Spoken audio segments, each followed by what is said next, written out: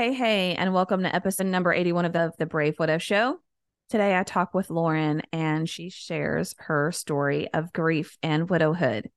Before we dive into her story, I just want to remind you that your reviews and your feedback help the show so much in expanding its reach, in being able to help other widows, in being able to serve others that are out there in the community that are looking for help, that are looking for good, informational content. And these stories are so impactful. I hear feedback almost every day from someone who really resonated with a story, who came across the Brave Widow show just because someone shared it or because of a comment or review that they had left. And so please know that you doing the simple task of leaving a review, of engaging with the content, leaving a comment, sharing it, those simple steps can do so much to expanding the reach of the Brave Widow show and ultimately expanding the impact that these stories can have with other widows and helping them not feel so alone.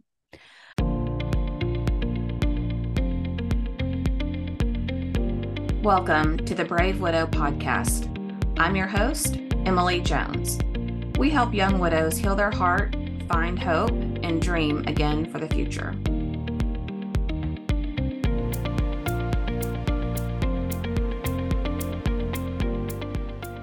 All right, let me introduce you to Lauren McGuire. Lauren lost her husband to fentanyl poisoning on August 25th of 2021. At the time, their daughters were 11, 18 months, and 5 months. Now just think about that for a minute. Losing your spouse and going through all of the craziness of widowhood with an 11-year-old, an 18-month-old, and a 5-month-old. All right, let's dive into Laura's story. Hey, welcome back to another episode of the Brave Widow Show. Today, I have a special guest with me, Lauren, and I'm excited for you to hear Lauren's story and some of the challenges that she and her family have had to overcome. So, Lauren, welcome, and thank you for coming on the show. Thank you for having me. I'm happy to be here. Awesome. So, I know our audience would love to know more about you, your background, and then we can really just dive into your story wherever you'd like to start. Okay. Well, my name is Lauren McGuire. I lost my husband to fentanyl poisoning on August 25th of 2021. We have three daughters who, since his passing, it's been definitely challenging juggling, everything and dealing with the grief. But luckily, I have a supportive family. They don't live too far. So they've really been, so helpful, not just with the kids, but, being a listening board for me. So, yeah. Oh, that's good that you've had a lot of support. And I think grieving with children is challenging. Like in some ways it's helpful because you have them, like you got to keep going. On the other Yes. hand, sometimes Yes. it's hard because you got to keep going. Right. It's So like I can't stay in bed and just wallow for a day. Like I don't have that, option. So I totally yeah, understand that. definitely. So tell us a little bit about how you met your spouse and what was it about him that you just thought, okay, he's the one. Sure. So I am 36 and Nate and I grew up together. So I met him, to be honest, I don't even remember how we met. I was about 13 or 14 years old. I think what it was is we had similar friends. So we would, see each other at events or we'd hang out, at the skate park as kids after school. And so we just kind of met that way. And then growing up, we always had the same core group of friends. So we would, go to concerts together. We would, celebrate birthdays. We would do like friends Thanksgiving during the holidays. Very cool. So we grew up together. And I think what happened is in 2018, I wanted to purchase a home. And where my family lives in Denver Metro, it's, super expensive, like anywhere else, I guess. So I moved to Colorado Springs, about an hour south, and I had bought my townhome. And Nate had already lived here, so being friends, we're like, oh, this is cool. We can, hang out, get dinner, watch, movies. And so that's kind of how this whole thing started, was just simply from a pretty solid friendship. Okay. And what's something that you just loved about him and your relationship and just really made him special to you? Oh my gosh. Nate was one of those people that he was so full of energy. Like you knew when Nate was around. He was vibrant. He had such a good personality, such a good sense of humor. Um, just somebody that you really loved being around, someone who is just so much fun. And I think, knowing him so long and I just grew to love that aspect of his personality a lot. And that, you know, went over into our romantic relationship as well. Oh, that's awesome. I Yeah. love those big, vibrant personalities. I Yeah. think it does make the hole it leaves feel a little bit bigger because maybe they have a big Yeah. laugh or they're, the center of Right. attention all the time. Yes. So that does make for an interesting dynamic shift, but it sounds like you guys just really had a lot of fun and Yeah. just a very colorful, beautiful relationship. Yeah. He was great. I did know from a very young age that unfortunately he did have some issues in his childhood, which led him to substance abuse. I think he said he was 12 when he first tried. It was crack. So, like a hard substance at such a young age, because he didn't have the tools to work through that trauma and get the help. So, that's what the crutch that he had that he used. And how did you feel, when you learned that about him or when, you guys would talk about it, what were some of your thoughts there? I felt so bad because here was this great person that was really suffering internally. Nate was not always under the influence. He wasn't always looking for ways to get high. He's what I would call more of a chronic relapser. So he would have, months and months of sobriety, and then he would have a relapse, and then he would, be getting high for a few days, and then he would get clean, be sober for a few months. Like it was just a cycle. And, he hated it. He hated using. Um, I I was weary starting a relationship with him for that reason, because that is a lot, to love someone and try to build a future with somebody who has those issues. So that Yeah. was definitely, something I talked about with him. And he did say he was going to try, to get it under control. But it was something that throughout our relationship, it happened several times. So that was hard. It's hard. Yeah, that it is hard. And it's hard to imagine, being at a place where you feel that that's your solution and that's really what Yeah. gets you through. So I can't pretend to that I can understand what it's like to be there, but I know that it has to be a pretty dark place and a deep Yeah. place where people just really struggle with some of those addictions. Yeah. Did you have any issues with people around you not being supportive or people saying, well, he has this problem, why do you put Yeah. up with this? What was that like for you? Oh, definitely. That was hard because I think at the time, since Nate has passed, I volunteer with substance abuse users. So I've learned a lot more about them, and I've had a lot more empathy. But hearing those things from people who don't get it, who haven't loved somebody with this issue, I can understand because they care for me. But at the same time, it was really hurtful because here's this person that I love, that I'm worried about, that I want to be there for him through all of this, and having family or friends say, oh, you should just leave him. You're better off. And it's like, well, I don't want to do that. You know what I mean? And then when we had our daughters, it made hearing those even more painful, hearing those comments. So, you guys were together for about how long was it?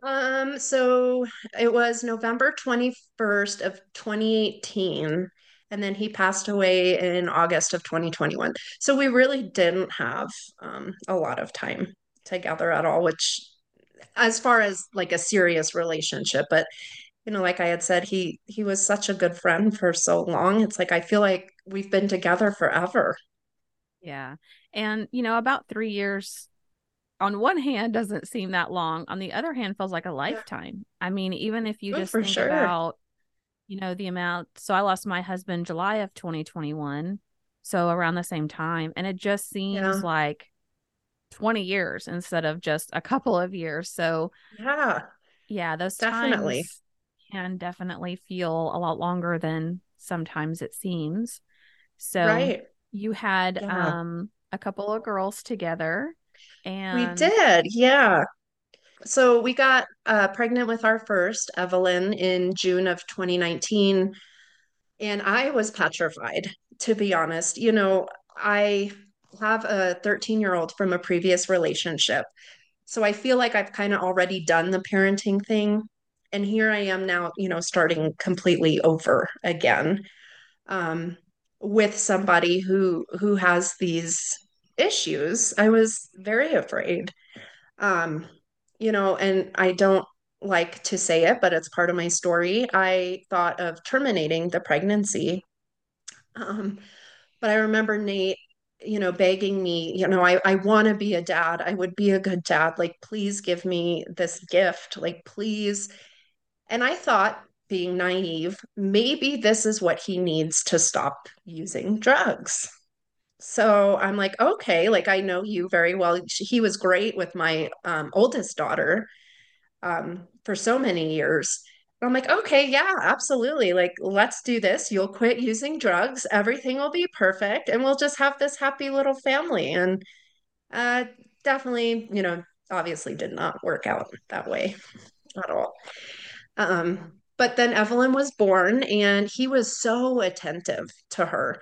He loved being a dad. She was just the greatest thing to him in the world, and he was really good at it.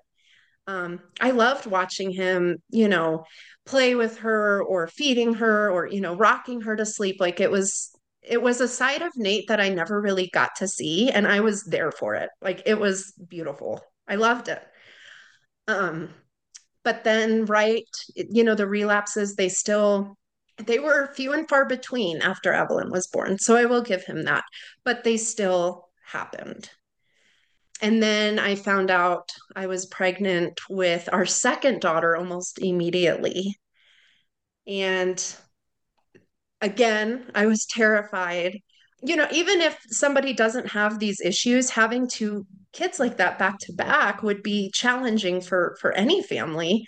Um, let alone, these issues. It was scary, but he's like, we're such a good team. Look at us go raising, Caroline and Evelyn. Like we're kicking ass. We could do it. And we were. Nate was going to school. He made a career change. He was making good money. I was like, okay, like let's do it. And so Madeline, we had her March of 2021. okay. So there's So us.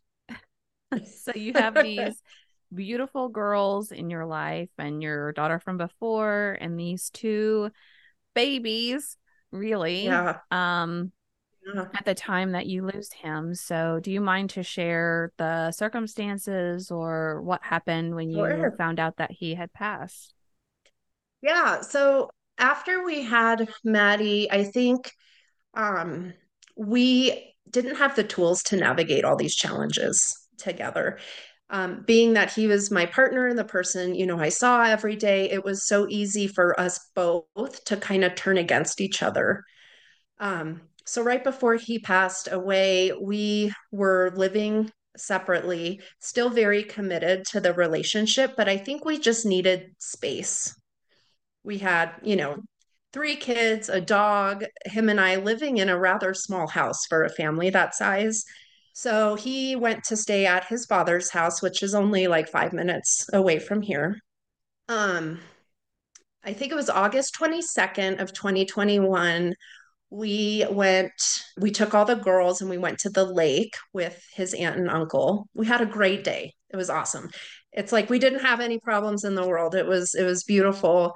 And then we came back here. We dropped the kids off here. He hung out for dinner and then he had left to go back to his dad's. It was a Sunday, so he had to work that Monday. And he had called me that night, Sunday evening, to say goodnight and check in.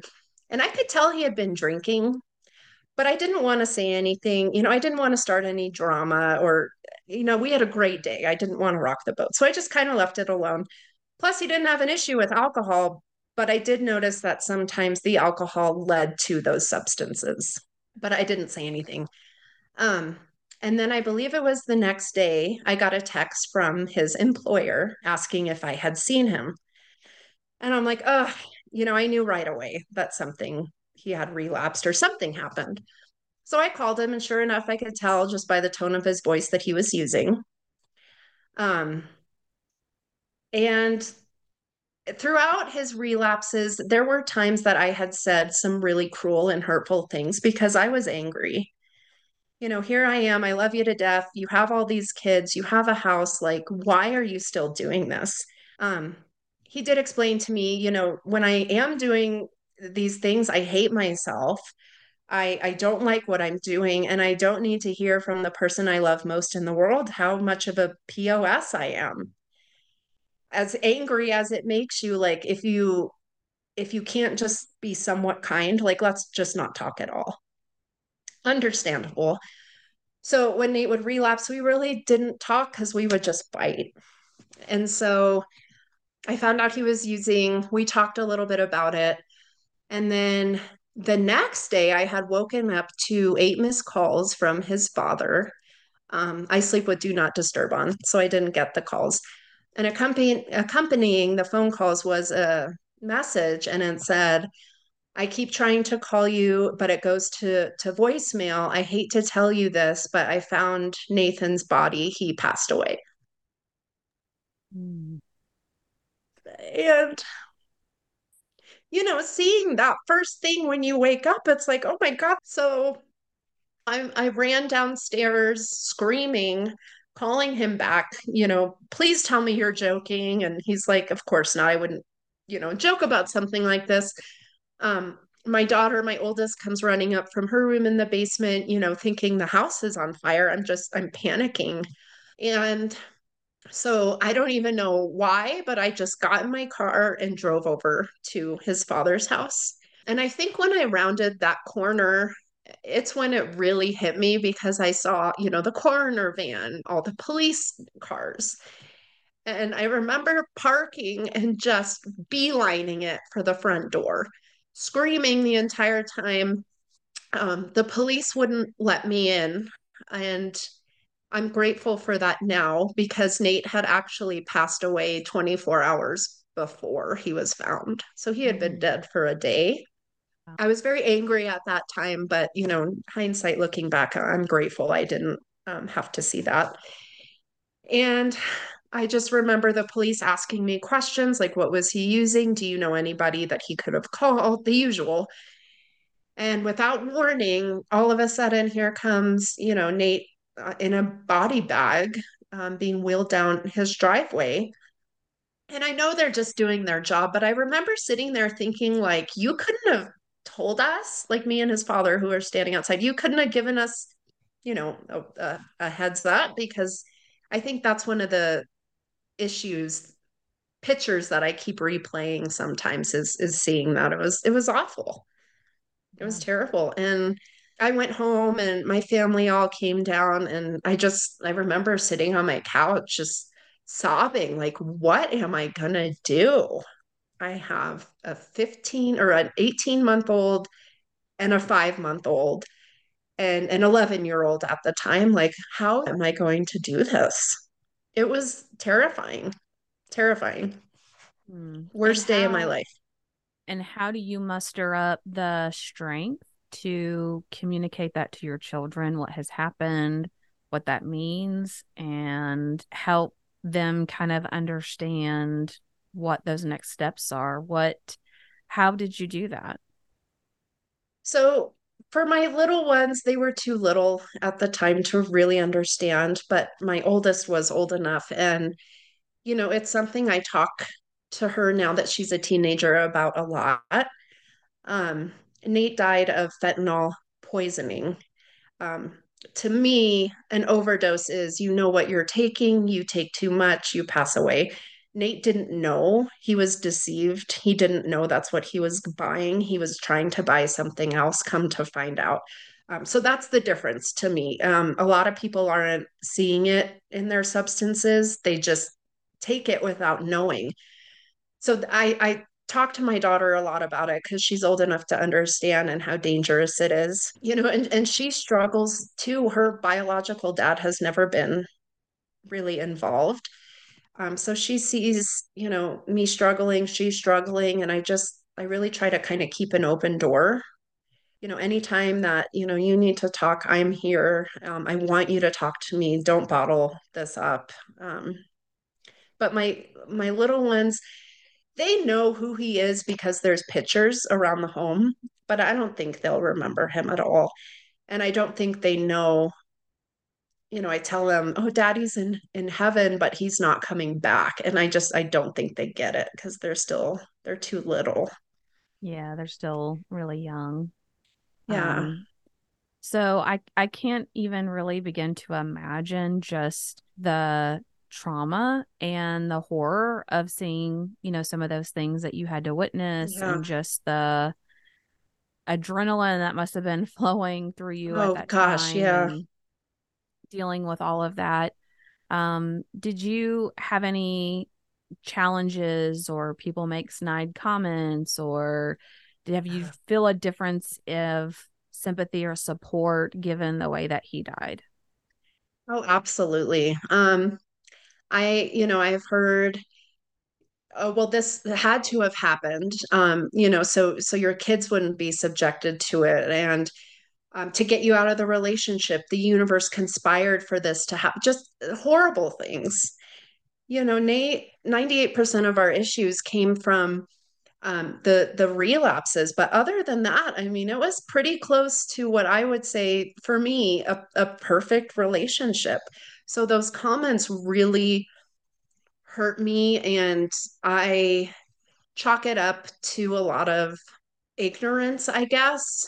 While there is personal responsibility that falls on Nate for doing those things, um, this epidemic is unlike anything that we've seen before. It's taking a lot of people, and these are people, that are parents, kids, their moms, their dads, their sons, their people love them, and so I think, but there is a stigma tied to it, like, oh, your husband chose this because of his actions, and that's just not true. Nate would have never have willingly left us like this. No way. No way. Yeah. Yeah, and even in a situation like suicide or something where someone is making that choice, it doesn't change the pain. So Right. I think to your point, it's just people being ignorant. Sometimes I think people try to say something they think is going to make us feel better, Oh, like, yeah, oh, it yes. was meant to be, or, this Right. this is the way of protecting your kids. At least Yeah. they're not going to be Yeah. subjected to this. And in actuality, it makes us feel worse Oh, for totally. what they're saying. So, what is Very maybe hurtful. something that, let's say, I have a friend and they're in the situation that you were in early on. What are the words that you wish you would have heard more often? Or what are the things that people can do to really show their support for you as the family without having any judgment of how their person died? I think a lot of it for me is validating the pain. Um, Saying, hey, this sucks and it's BS and it's not fair. And I'm here for you and we can talk about it. No judgment at all. Um, it doesn't matter how he passed away. He passed away and you're stuck picking up the pieces and that's brutal. So I'm here if you need to talk. Just I think validating because I think when someone passes like this or they unalive themselves, there's a stigma to it as, oh, well, this must have been what they wanted. Like, why do you feel so bad? And it is so far, it's even almost more painful sometimes to an extent. Um, I also think people, when they talk about Nate to me, um, you can't remind me that Nate passed away. I know that. I think about it every day.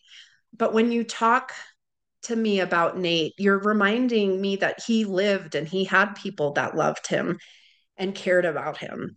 So I would have loved, friends or family, anybody like, oh, Nate and I, this one time we went and did XYZ. Like, I love hearing those stories. And I think that's true for a lot of people that lose somebody they loved. Like when you bring them up, you're not reminding them that they died. Like, trust me, we know. We know. But just hearing about them and talking about them, I think that brings me great comfort. So that's something else people could do. Yeah, I think that's so powerful. And one of the things that I've really tried to do with my family is just talk about it like it's normal. Like, oh, your dad Yeah. would have loved this. He would have hated that. Remember that time we did this? And it's hard and weird and awkward in the beginning. But after you get through those first few initial times, it becomes just more normal and fluid and Yeah. a great reminder because you probably don't feel like you get a lot of chances to talk about him in a way Right. that doesn't make people uncomfortable or, like how Yes. many times can I tell my sob story to people? Right. And yeah, Yeah. It's like, why don't you tell me about the time that, you and Nate did something or you guys went and saw this concert? Like I love hearing those stories because it keeps him alive. We have photos, videos, memories, and stories, and that's it. So I really appreciate people sharing those things with me. I think it's important. yeah. So, what would you say are some things that have helped as you've tried to balance? And I'm trying to put myself in your shoes for a moment. You have an 11-year-old and 18-month-old, She was 18 and then a 5 month old, and then a 18, five 5 months. month Yeah. old baby.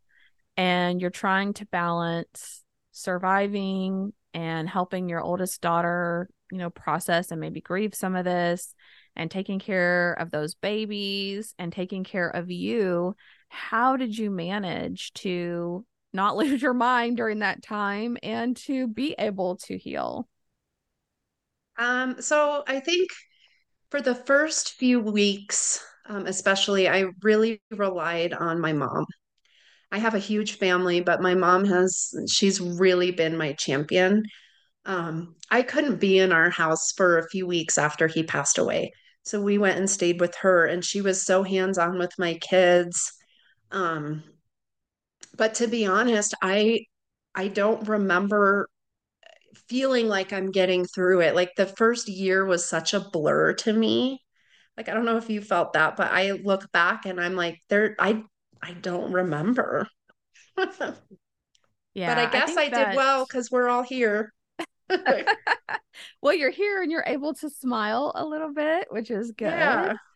Yeah. I know that first year, our brains really try to protect us from Mhm. feeling a lot. So it puts us in this, adrenaline, almost fight or flight, just like survival mode. But then our brains are like really foggy and hazy, and there's so many weird things I did, like, I put my car Yes. titles in the silverware drawer. I'm like, I don't know what was Yes. happening, Yes, one time, I but think it was maybe a month after he passed, I was in the school pickup line to get my oldest, and I just drove away without her. Like school didn't even get out. I was just sitting in the line and I just took off and I'm like, oh my God, what did I just do? Like things so out of character, but I think you're right. I think our brain is just so overwhelmed and it's just trying to protect us. But that's one thing I do remember I did. That was terrible. Well, it, it happens. Yeah. So yeah, that I think the first, especially those first few months, it's about surviving and Yeah. just what does it take to get through the day. Um, Yeah. but is there any advice that you would have for people who have kids and they're trying to help them and also help themselves? Or even, now being a couple of years almost out, is there anything that you have found that's been helpful in having those discussions with your family? Yeah, I think for my oldest, she's 13 now. I have her now in therapy weekly, which has been huge. She did try therapy shortly after he passed away, but she just wasn't feeling it. I don't believe therapy should ever be forced. She's had some issues to where I feel like, now it's pretty necessary. So she does that. I to help myself, I did therapy. I did a lot of EMDR work. I don't know if you're familiar with that, but it's been monumental in my healing. It helps me so much. Talk a little bit about EMDR because I think a lot of people probably are not going to be familiar with that. Yeah, so it stands for, I believe, eye motion desensitization, like reprocessing. And so what it does is it brings traumatic images or experiences, memories, to the frontal lobe of the brain where they could be reprocessed. And they do that by it's like eye movement. It's a really cool thing. Like I don't know how it works, but it does. And so my therapist, like for example, the body bag image. That was something that really bothered me for a very long time. So we focused on that, and she would have me think about it while watching dots like go across because we do everything on Zoom. And it just, I still think about it, but I'm noticing ever since I've done a few sessions of EMDR, I'm not brought to tears or I'm not sitting there feeling a lot of sorrow when I think of that. So it's really helped just reprocessing that. I don't know how it works, but it does. I'm a big fan. I think if anyone's struggling to definitely give that a shot. Yeah, I think that's a great suggestion. And I haven't tried that, but I have some images that haunt me as well. So And sorry. thank you. I know the more time I would spend thinking about it, talking about it, like just continuing to bring it up, continuing to bring it up, I think over time you become a little desensitized to Yeah, just the raw edge of that pain. So I can think about absolutely. it now and occasionally I might still get teary-eyed talking about it, but it's not nearly like it was where it would just be like a wave of grief and overwhelm Mhm. just thinking about that one thing or wishing I could go back and rearrange, what happened in that scenario. Oh, absolutely. Yes. And I totally get going back and rearranging. Like I don't have a lot of regrets and I don't know if anything would turn out differently, but there's a lot of things I wish I would have done differently. And I really have to catch myself when I feel myself going into the would haves and could haves and should haves because I've spent a lot of time doing that and it has been nothing but misery for me. So I really need to be, vigilant of that and just stop and say, well, we're here now. Can't go back and change it as much as I want to, but Yeah, I'll tell you one thing that really helped me with that is there's a book called The Grief Recovery Method. Have you heard of that? I haven't, no. Okay, so it's I was gonna see if I have okay for those of you that are not on video, I'm just holding up a copy of this book, The Grief Recovery Method Handbook. Okay. And there's also like an 8-week program that you can go through. And it's really big about the continued where we feel guilty or we feel that sense of regret. It's really because we wish things were better, more, or different in the relationship that we Yeah. had and in those final moments. And for me, I just like, I would keep replaying those images. I would keep thinking, oh, I wish, when the EMTs came and picked him up, I would have done this and I didn't. Or I wish, I would have said this or not said this or whatever it is. I felt like there were so many unresolved, unsaid Yeah. things. And Yep. this, it's the only evidence-based program in the entire world that has been Oh, wow. proven.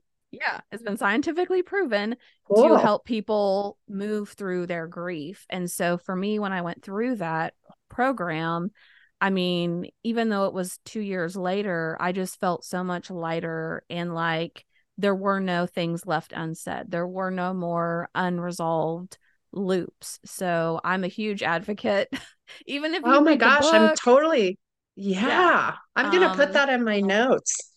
okay. Yeah. And I'll include it in the show notes, for people watching as well. But I'm a Oh, huge that's great. advocate for doing that to get past all of those, like, oh, I really wish, I could have changed that because that was big for Yeah. me too. Yeah, and I think I try to keep in mind too, hindsight is 2020. We only learn after the incident occurred, so we can't like condemn ourselves for not knowing prior to. And so I really try to, stick with that, but it's hard. And so I definitely want to check that out because that is something that is still very relevant to me today. I still go into the woulda, coulda, shouldas, and it sucks. I think you'll love it. I think you will absolutely Awesome. love it if you go through that. Great. So, yes. Great. So, as we get to the end of our time, what final, words of wisdom or advice or encouragement would you leave with someone who's walking in your shoes or, who has a similar experience and story to you? So definitely, I think a big thing for me is just to rely on people when they say they want to help. Most of the time, they mean it. Um, if somebody says, "Hey, I would like to send dinner," like accept it. Just take the help. As far as anybody who might have lost somebody in the same way that Nate had passed, I have found a lot of healing through volunteering, through with organizations that work on overdose prevention, that educate the public about it. Um, so for me, that's been monumental because unfortunately, I can't save Nate. It's too late for that. But hopefully, I can save the next person and the next family from going through this. I think volunteering just in general, regardless, is a great way to get out of yourself, do something for someone else, and it's been huge in my healing. Yeah. And EMDR, I do recommend that highly. That's awesome. I'll have to check into that more to see, Yeah, it's exactly great. how that works because it sounds really great, for what you've Yeah, been doing. And I know it's several people awesome. have mentioned doing that. And I love that you're turning your pain into purpose and that you're looking Thank for you. ways to give back because I think that is very healing too. Yeah, it's huge. And I've met hopefully lifelong friends along the way doing that. So I love it. Every week for almost, I think it's been a year and a half I've been doing that. So it's good. Awesome. Well, Yeah. Lauren, thank you so much for coming and sharing your story and just Thank being you. vulnerable and open. I appreciate it, and I know our audience will as well. Thank you, Emily. I appreciate it. Thank you for having me.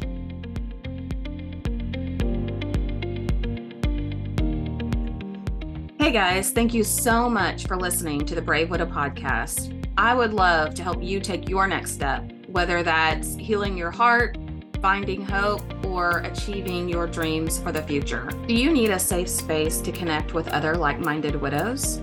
Do you wish you had how-tos for getting through the next steps in your journey, organizing your life, or moving through grief? What about live calls where you get answers to your burning questions? The Brave Widow membership community is just what you need. Inside, you'll find courses to help guide you, a community of other widows to connect with, live coaching and Q&A calls, and small group coaching where you can work on what matters most to you. Learn how to heal your heart, find hope, reclaim joy, and dream again for the future. It is possible. Head on over to bravewidow.com to learn more.